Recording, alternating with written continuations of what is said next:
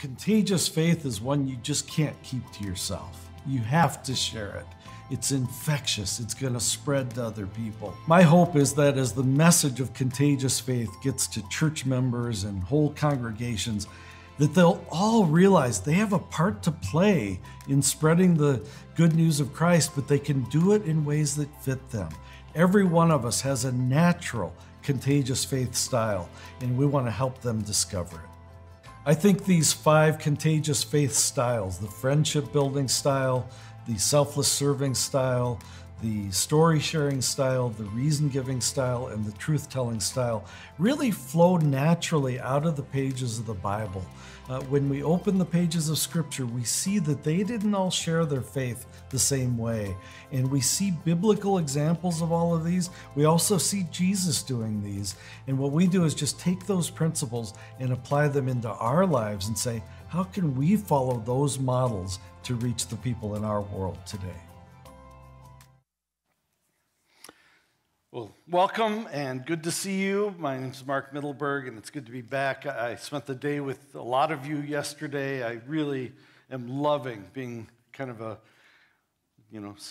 temporary part of your church, and I just feel so welcomed. And I want to welcome those that are here just now for this service. This is going to be a continuation, as Pastor David said, of what I did in the last service. So if you missed that, it'll be online, I understand, and you'd be able to go back and watch some of that. And then it's going to continue tonight at 6 p.m. And I hope you'll all come back. I'm drawing a picture, and I don't really complete this picture until tonight and really show you where it all points. And so I hope you'll be there. And then we're also going to have a Q&A time, and you can ask questions, related to your faith, things that maybe make you question or doubt things, or maybe friends that have questions, and best yet, bring friends that have doubts, objections, don't believe what you believe, or maybe sort of do but aren't clear on it or whatever. I'd love to try to help. And what I want to encourage all of us to do is to be lovers and seekers of truth.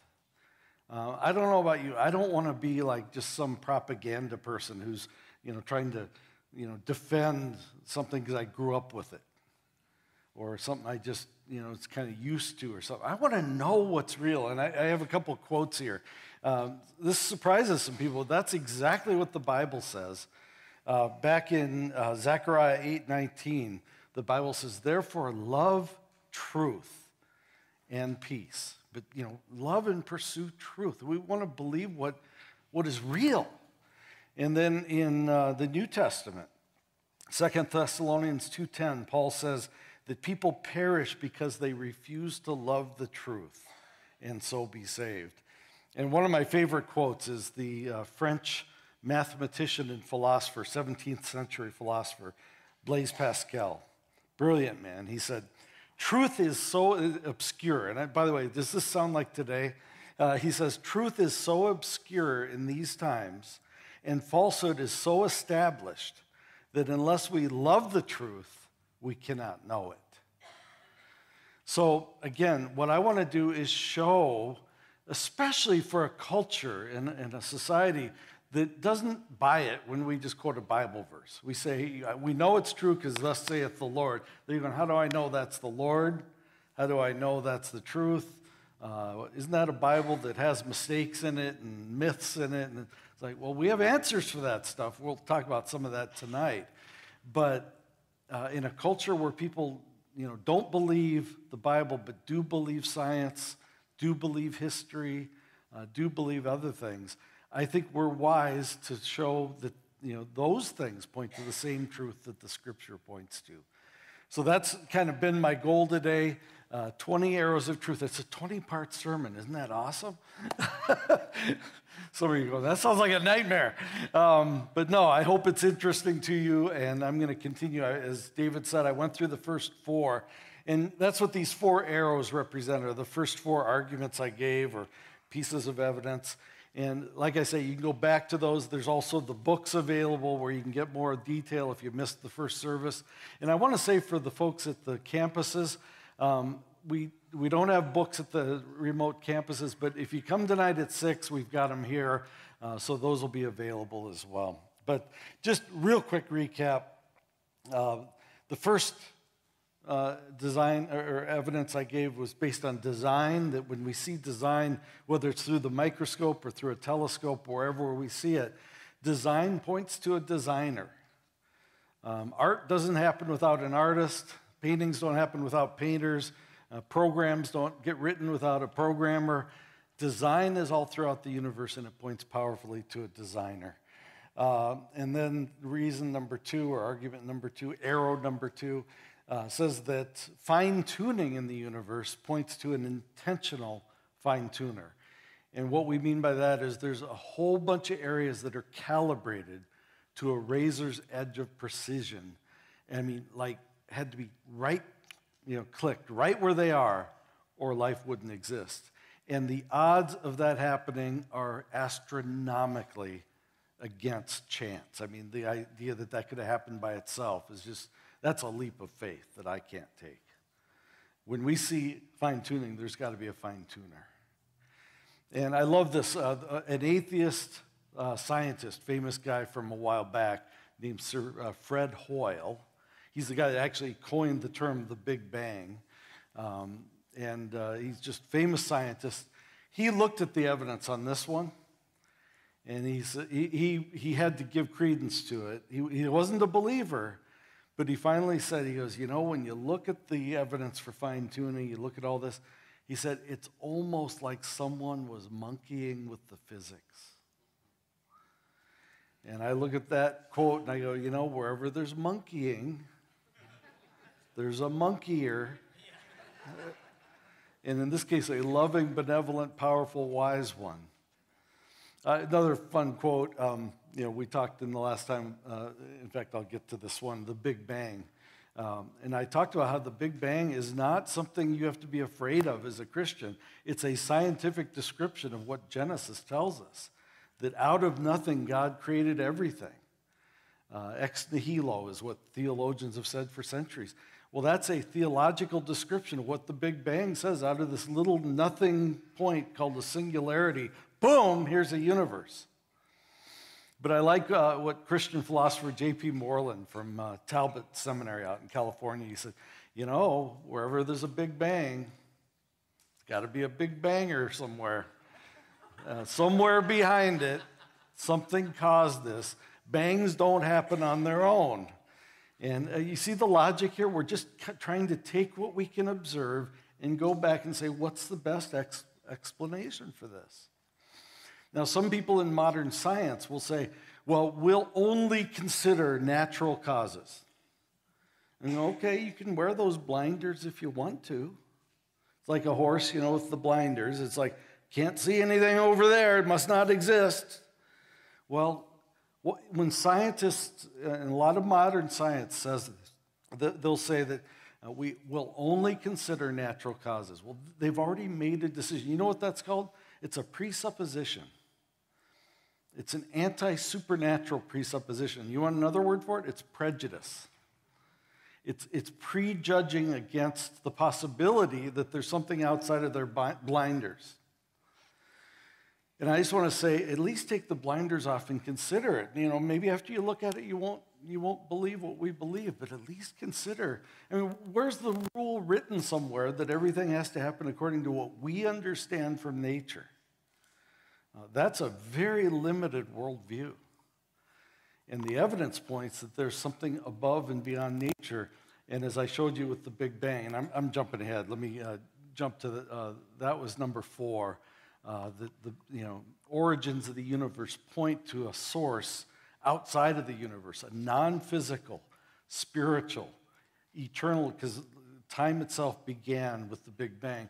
Well, then whatever the cause of that is outside of time, and so forth. So, and then back to number 3, that was about the information encoded in every cell of our bodies is mind-blowing information. It's like the best computer code ever written. And you go, okay, computer codes need an encoder. Someone has to write that code. Who wrote it? Well, we believe the evidence points to who the Bible says did it, a loving creator. So what I want to do now is continue, and I'm going to get to history in a minute, But this one's more of like an experiential, observational, a little bit philosophical argument, but I think it's a really important one. And that is, let me draw my arrow here, that our sense of morality points to a moral lawgiver. And this one, if you think about it, there's like, we have a conscience. There's this moral code that's kind of written into our awareness that is really hard to get away from. And, I'll just raise my right hand and confess something to you. All my life, I've had this sense that there's a moral standard that is above me and better than me. And here's the confession. All my life, I've fallen short of that standard. Anyone relate? Anyone not relate? It's a pretty good description of the human condition, isn't it? And by the way, I have my good days. I'm not saying I always do everything wrong. I have my good days, my bad days. And with God's help, I think I'm heading the right direction. But I still fall short of a moral standard. And here's my question. If we all have that, why don't we just have a vote and get rid of it? Let's just party on the beach and relax and have fun.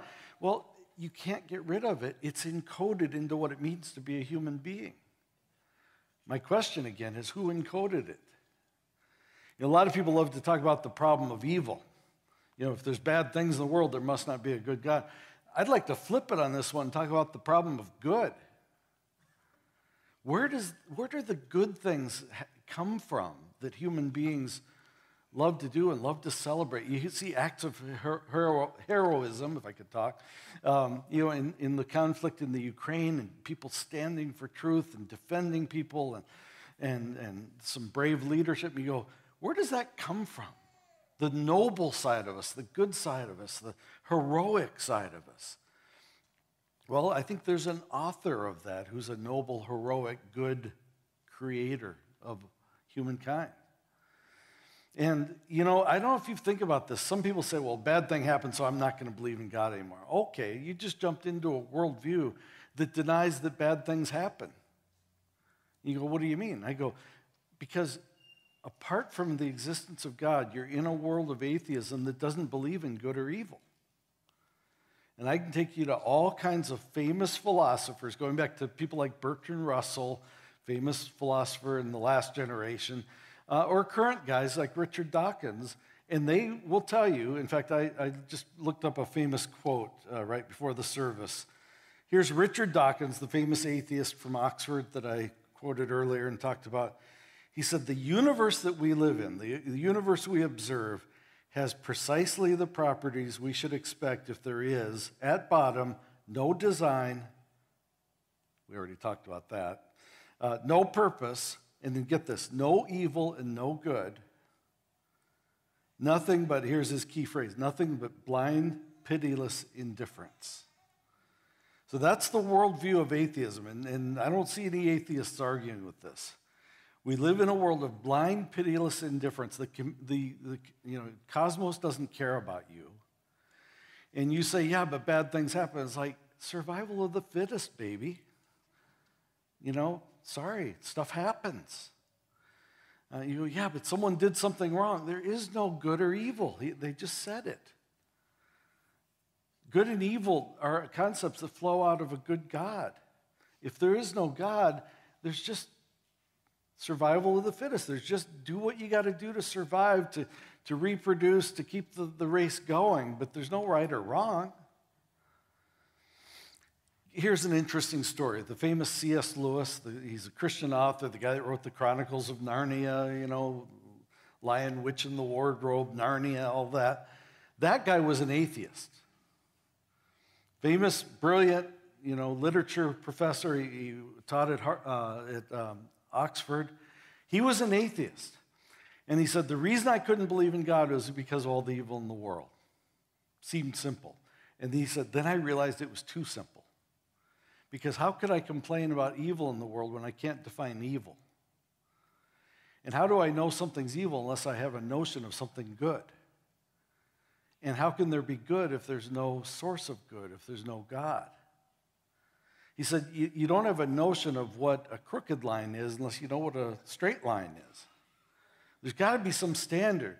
And he said, I began to realize that my complaining about evil was betraying the fact that I knew there was a good standard, which means there has to be a God, a moral lawgiver behind it. And this brilliant Oxford professor reached a point where he said, this problem of evil that took me away from God made me realize there must be a God. And he gave his life to Christ and became one of the greatest defenders of the Christian faith. And he talks about this very argument. In fact, probably the best treatment of this argument I've ever read is in C.S. Lewis's famous book, Mere Christianity. And you can read more about it. But, when an atheist says there is no good or evil, do you realize they're saying someone murders your father, it's unfortunate and it's sad. And murdering fathers isn't your preference, but, you can't really say it's wrong. And just one more thing on this, that's the argument the Nazis used. Because they're murdering all kinds of people, especially the Jewish race, and probably responsible for directly murdering about 11 million people. And then the war ends and the trial is happening in Nuremberg. And Nazis tried to, some of the surviving commanders tried to make this very argument. And they said, who are you to come in from your nation and your society, your culture, and to judge ours? Every culture decides for itself what's right or wrong. And for us, we decided that we wanted certain races to do better. And because we think some are superior, and therefore we're going to help evolution. That was their view. We're helping further evolution. We're doing it more quickly. And that was their argument. And the argument back, and the argument that won, is, societies don't ultimately get to decide what's right or wrong. There is a higher law that goes over societies. And what you did was wrong, it was murder, and you are culpable, and they hung these people for their crimes. Right? Well, I'm talking about that higher law. Where does a higher law come from that supersedes human opinion and society? I think there's a moral lawgiver who's written it in our hearts and made us aware that there is this higher law, and that points to a higher source of that law. So that's reason number 5. Now I'm going to turn more to some historical kinds of arguments. Reason number 6. Get my arrow up here. And I want to talk about the Bible. Now, this is where skeptics get defensive because they're going, well, you're just going to tell me the Bible's the Word of God and I have to accept it. No, I'm going to give you reasons that you should trust the Bible. Evidence for it being what it claims to be. And this is just an interesting one. The Bible is a uniquely consistent religious book. We call the Bible a book, but really it's not a book. It's 66 books bound together. It's like a library of books all put together.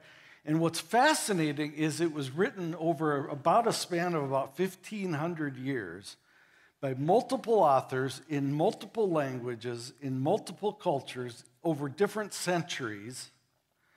And yet there's a united message of morality, of good and evil, of the story about God and the coming Messiah. The ultimate message in the Bible is what we sang about in the last song, that we are sinners in need of a Savior, and the Savior came and paid the penalty on the cross for our sins. His shed blood is for us. Jesus came and said, I'm giving my life as a ransom, as a payment for you. Well, that I believe is the consistent message throughout Scripture. But how does a series of books written by so many diverse people and cultures and languages over a millennia and a half have a consistent message? And I think Norman Geisler was right, a philosopher who looked at it and said, because there isn't multiple authors, ultimately they're all inspired by one author, the Holy Spirit. And I think that's true. And it's easy to say this and have people go, I don't know about that. Well, read it.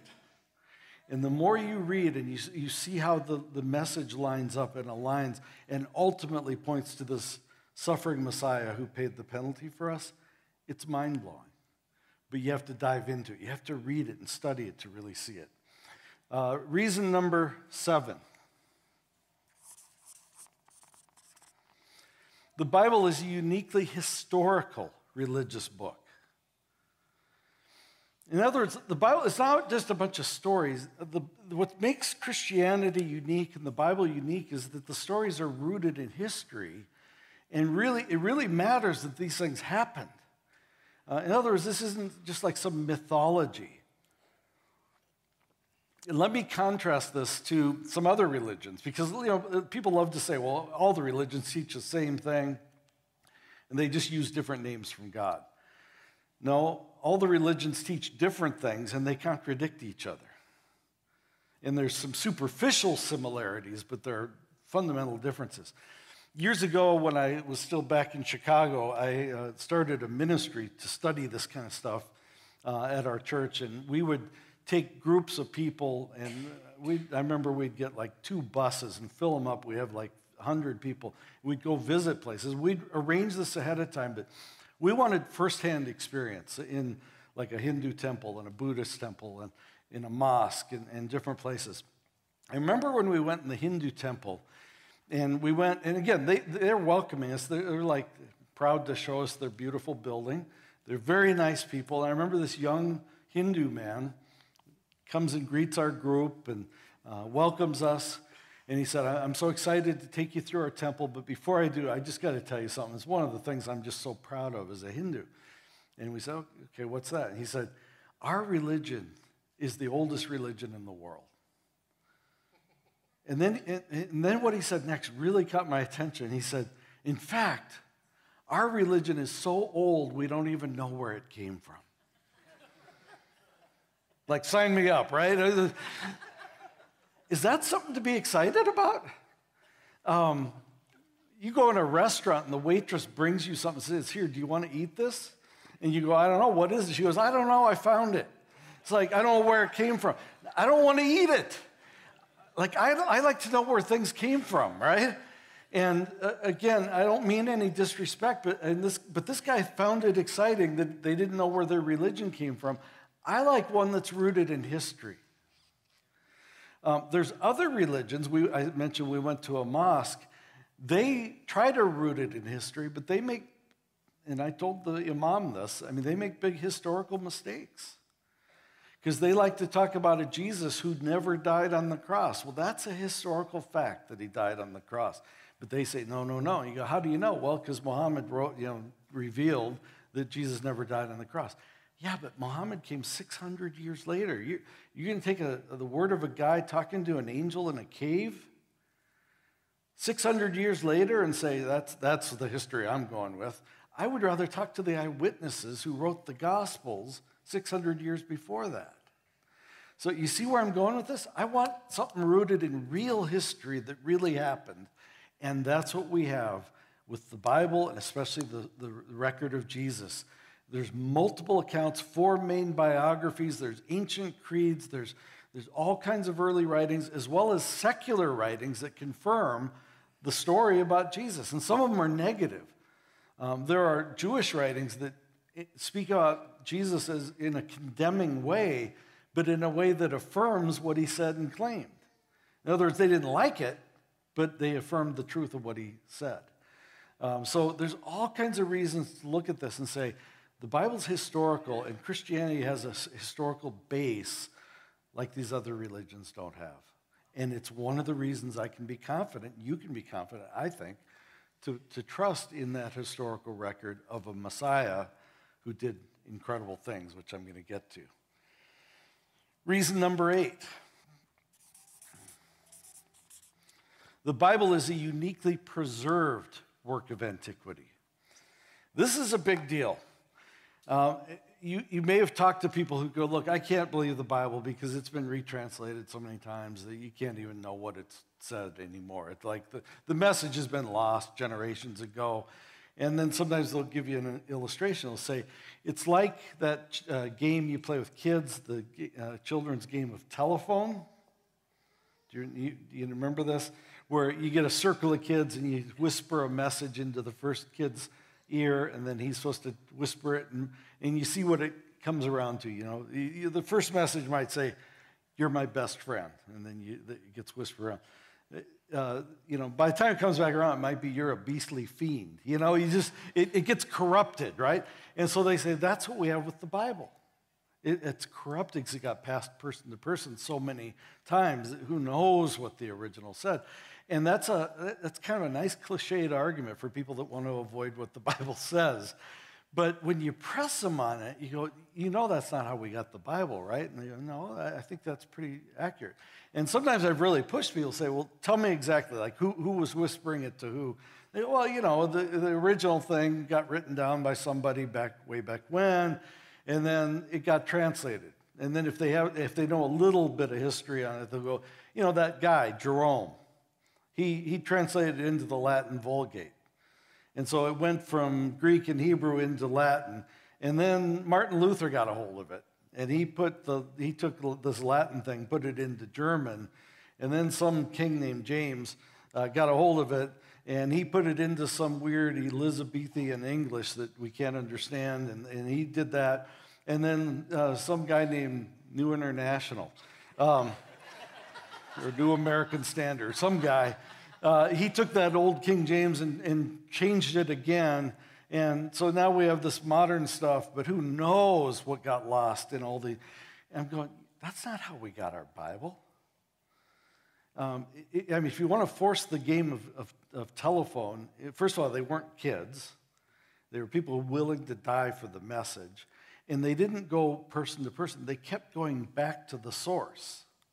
So it's like me telling each person what the message was. That's a whole different picture.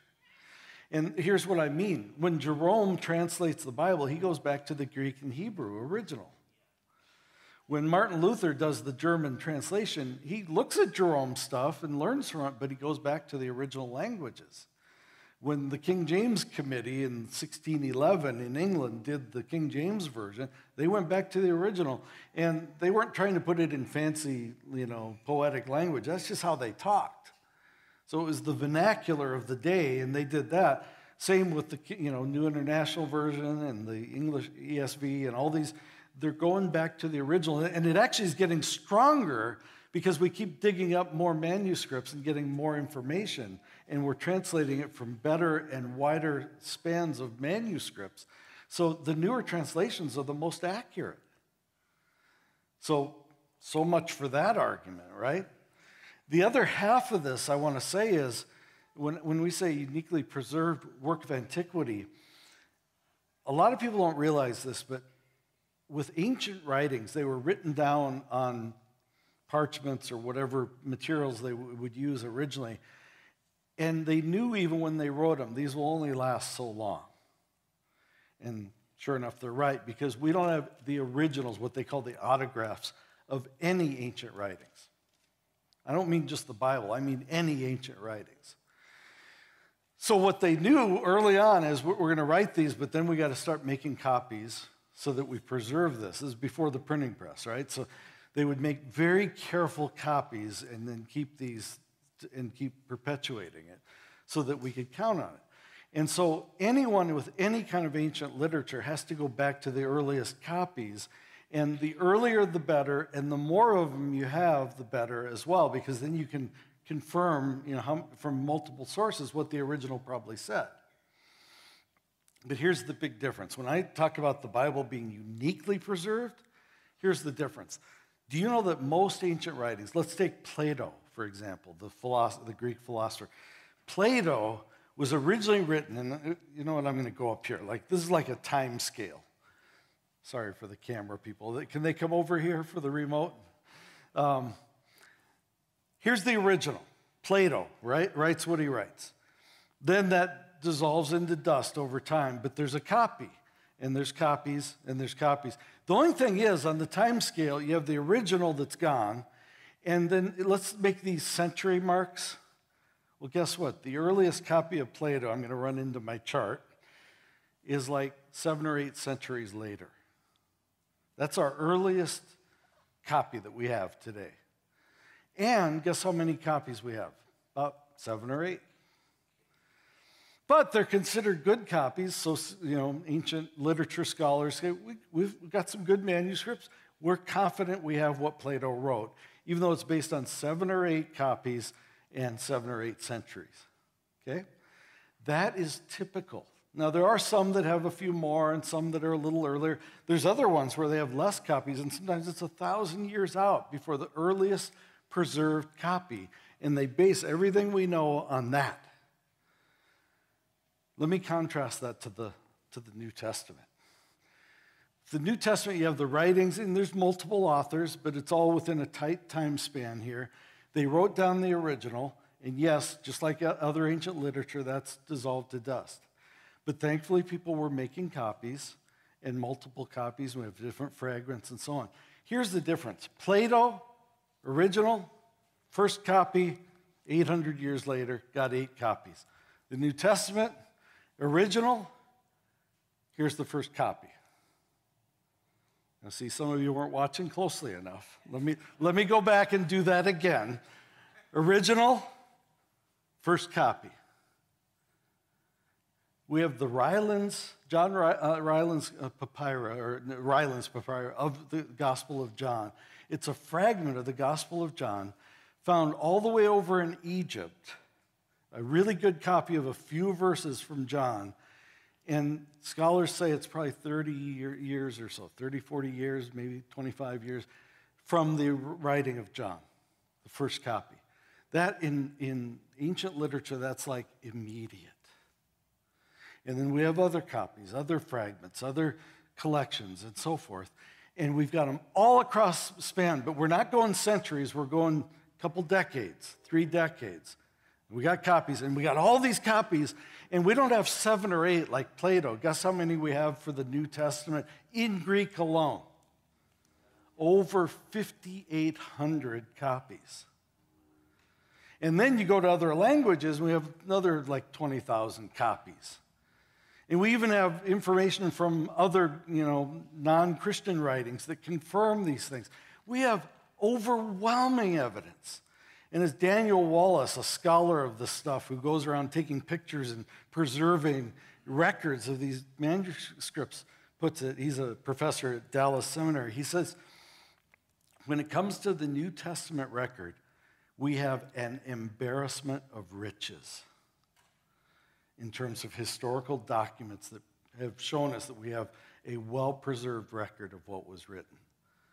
So this idea that you can't trust it has all been copied, it's just nonsense. It's a nice story for someone that doesn't want to accept it.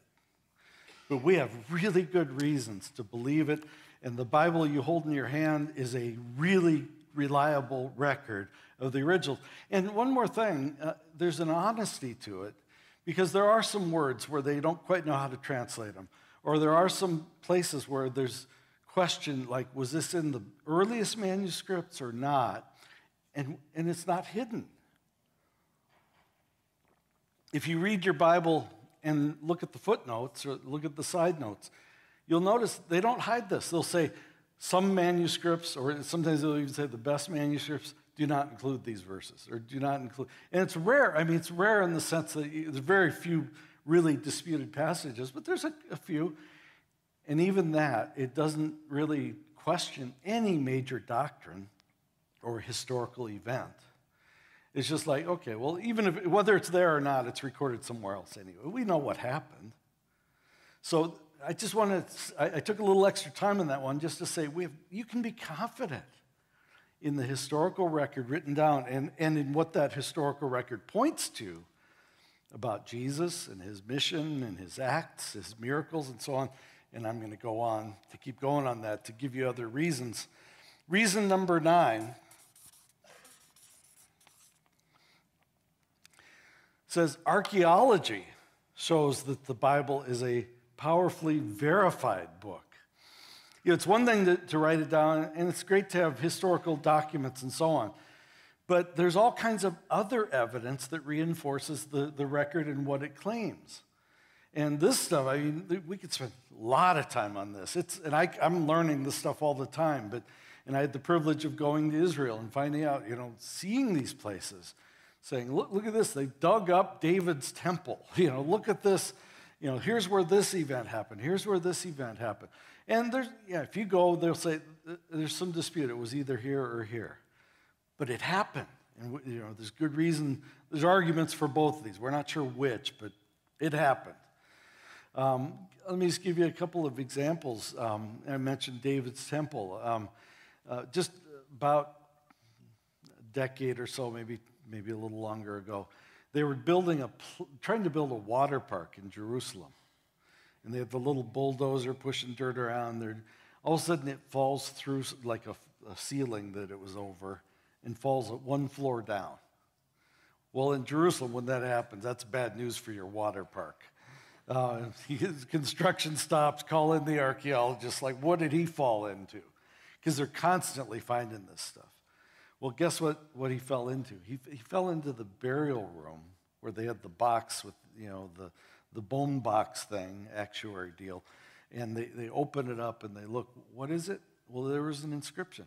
It was the bones of Caiaphas, the high priest, who, tried Jesus.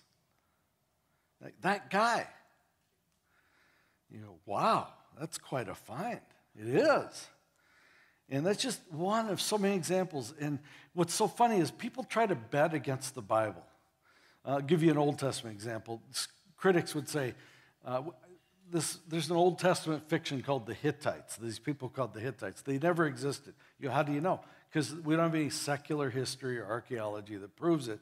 So we know the Bible writers were making it up. So they bet against the Bible, and then you know what happens? They keep digging, and here are the Hittites. And all of a sudden, we've got all kinds of archaeological evidence and where they lived and civilization and pottery and all this.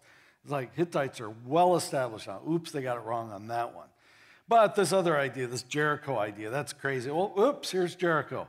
And how'd these bricks fall on? The wall seems to have fallen in a really funny way. Oh, okay, who knows? Well, maybe it's what the Bible says about the wall of Jericho, but we have archaeological evidence now. What about this Sodom and Gomorrah thing? Is that some kind of anti-gay literature? What's the deal with this? Oops, here's Sodom. They found Sodom, and guess what? It has layers of ash that the archaeologists said anywhere from inches to feet deep, multiple feet deep of ash over the city. What might have happened? The Bible says it burned. Maybe the Bible's right. Oops, they got it right again. Then they said, this guy Pilate, supposedly the leader there in Jerusalem who tried Jesus, he never existed. How do you know? No evidence. Oops, they found the Pilate stone where it has his name and inscription where he served, and it was found right where he served.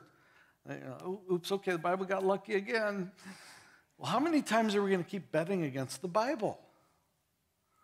I don't know about you, I quit a long time ago. And again, there's still questions, and there's still things that don't all fit like a nice puzzle. But the further we go, the more evidence there is from archaeology that it confirms what the Bible says. And I'll even go back over 100 years ago. There was a guy named Sir William Ramsay, who was I think he was a Cambridge scholar, and he was an agnostic. And he said, I don't believe, this God thing doesn't make sense. And the Bible's full of holes. And Luke in particular, he said, made a mistake because he put all these specific times and dates in his writings. Luke wrote 2 books, right? The Gospel of Luke and Acts. And if you're going to make up fiction, you don't give real times and places and names because that's easy to disprove. So said Sir William Ramsay. So then he began to dig, and he spent the next 30 years digging and confirming over and over and over that Luke was right and made sense. And by the end, 2 things happened. Sir William Ramsay declared Luke a first-rate historian that got it right. And he secondly declared, I'm now a follower of Christ because this stuff is true. So archaeology, and again, we could go on, but I'll move on. Reason number 10. The Bible is a uniquely honest book. And here's what I mean by that. It tells the truth even when it's not pretty. Some people love to say, Christianity is like a fairy tale. People make it up to make them feel better about life. Really? Do you really make up a story where we're all sinners that are condemned for our sin? Do you really put hell in there? It seems like the Bible's an honest book that wants to tell us things, even when they challenge what we wish were true. And more than that, it doesn't tell like fairy tale stories about, like all of its leaders just lived these perfect lives. They were all noble. They were all beautiful. The more you read the Bible, you're going, man, we are a messed up race, aren't we? I mean, Noah, the hero, who built this book, I mean, he messed up morally. And you read about it, you're going, whoa, this Bible's rated PG-13 here. This is, whoa. What about David? The man after God's heart, King David, wonderful, the guy that killed Goliath, great guy. What about that deal with Bathsheba? He sees this woman off the top, he's up on his roof, and he ends up, seducing her and killing her husband. It's like, whoa, this is bad. And it was, but here's my point. When historians look for marks of truth in writings, they look for, it's called the criterion of embarrassment. They look for someone willing to tell the truth even when it embarrasses their people or even themselves. And a lot of what we know about David's sin is because David wrote it. Read Psalm 51, his confession psalm, where he talks about how badly he messed up and how he's repentant of it. But he tells the truth about his sin. And go to the New Testament, the Bible doesn't hide that one of Jesus' 12 disciples betrayed him. And the other one of the lead disciples named Peter, denied him. And on and on. And Peter later, first he denies him, and later he's like legalistic, and Paul has to confront him as like, this is a very truthful book. And yet it ultimately points to the truth that we are sinners who need a Savior and have a Savior, and we can have forgiveness. So it's ultimately good news, but it tells the truth along the way. Let me see here. I think I'll do this one. Yeah, I'll do two more, and then I'm going to end and then finish tonight. But reason number 11 says that miracles point to the prophets, apostles, and Jesus as messengers of God. But I want to focus, there's lots of miracles throughout Scripture, but I want to focus on Jesus for a minute. One of the things that caused crowds to follow Jesus and be so taken by him and so enamored by him, and so because he did miracles in front of eyewitnesses in broad daylight, did them inside, did them outside, and not like card trick stuff. Healing lepers and casting out demons and freeing people in ways that were just so obviously beyond normal anything. And he even raised people from the dead, like Lazarus. And here's what's interesting about Jesus' miracles. His critics who wanted to destroy him, ultimately did crucify him, they're following him around for 3 years looking for fake stuff. If these were magic tricks, they would have seen the wires. And this is the stuff they were watching for. They're looking for any mistake, any flaw, anything fake. And what did they say about his miracles? His critics never denied him. What they did is tried to catch him on technicalities. The day he's in a synagogue and there's a man in the front row with a withered hand. Remember that? And they're watching because they're going, according to their rules, this wasn't really biblical rules, but their rules, you shouldn't heal someone on the Sabbath because that's a no-no according to them. Jesus knows all that, but he sees someone, he has compassion, he does something in the man's hand, boom, it's back to normal. Instead of these hard-hearted religious leaders and critics of Jesus, instead of them saying, praise God, he must be from God, they're mad because he did it on the wrong day. But what if they just admitted? They said, you healed the man on the Sabbath, that's bad. Just focus on the first part of that. You healed the man. They didn't argue with it because they knew it had happened. It was a miracle right in front of their eyes. They didn't argue with the fact that he raised Lazarus from the dead days after he had died. They admitted that, they just didn't like it. Well, when your critics are admitting you did something, thank them for the compliment. And they can try on the technicality. The technicalities didn't work. But they acknowledged the miracles. And Jesus was a miracle worker. And these aren't legends that got made up later. These are from the original accounts. The people that walked and talked with him said, he did this. He did it for me, or he did it for this woman. He did it for this guy. And the question is, where did Jesus get this power? And for anyone willing to listen and pay attention and be open, you say, a guy that can do miracles, and ultimately the miracle of raising from the dead 3 days after the crucifixion, which we'll talk about tonight, ultimately, that's the kind of guy I want to follow. Not someone that does magic tricks, someone who has power beyond us. And that's what Jesus did. And Jesus pointed to it as evidence. By the way, Jesus was an apologist, by the way. He said, even if you don't believe my words, look at my works. And what he was pointing to is his miraculous activity. I'm healing people. I'm raising people from the dead. The lepers are whole again. The blind see.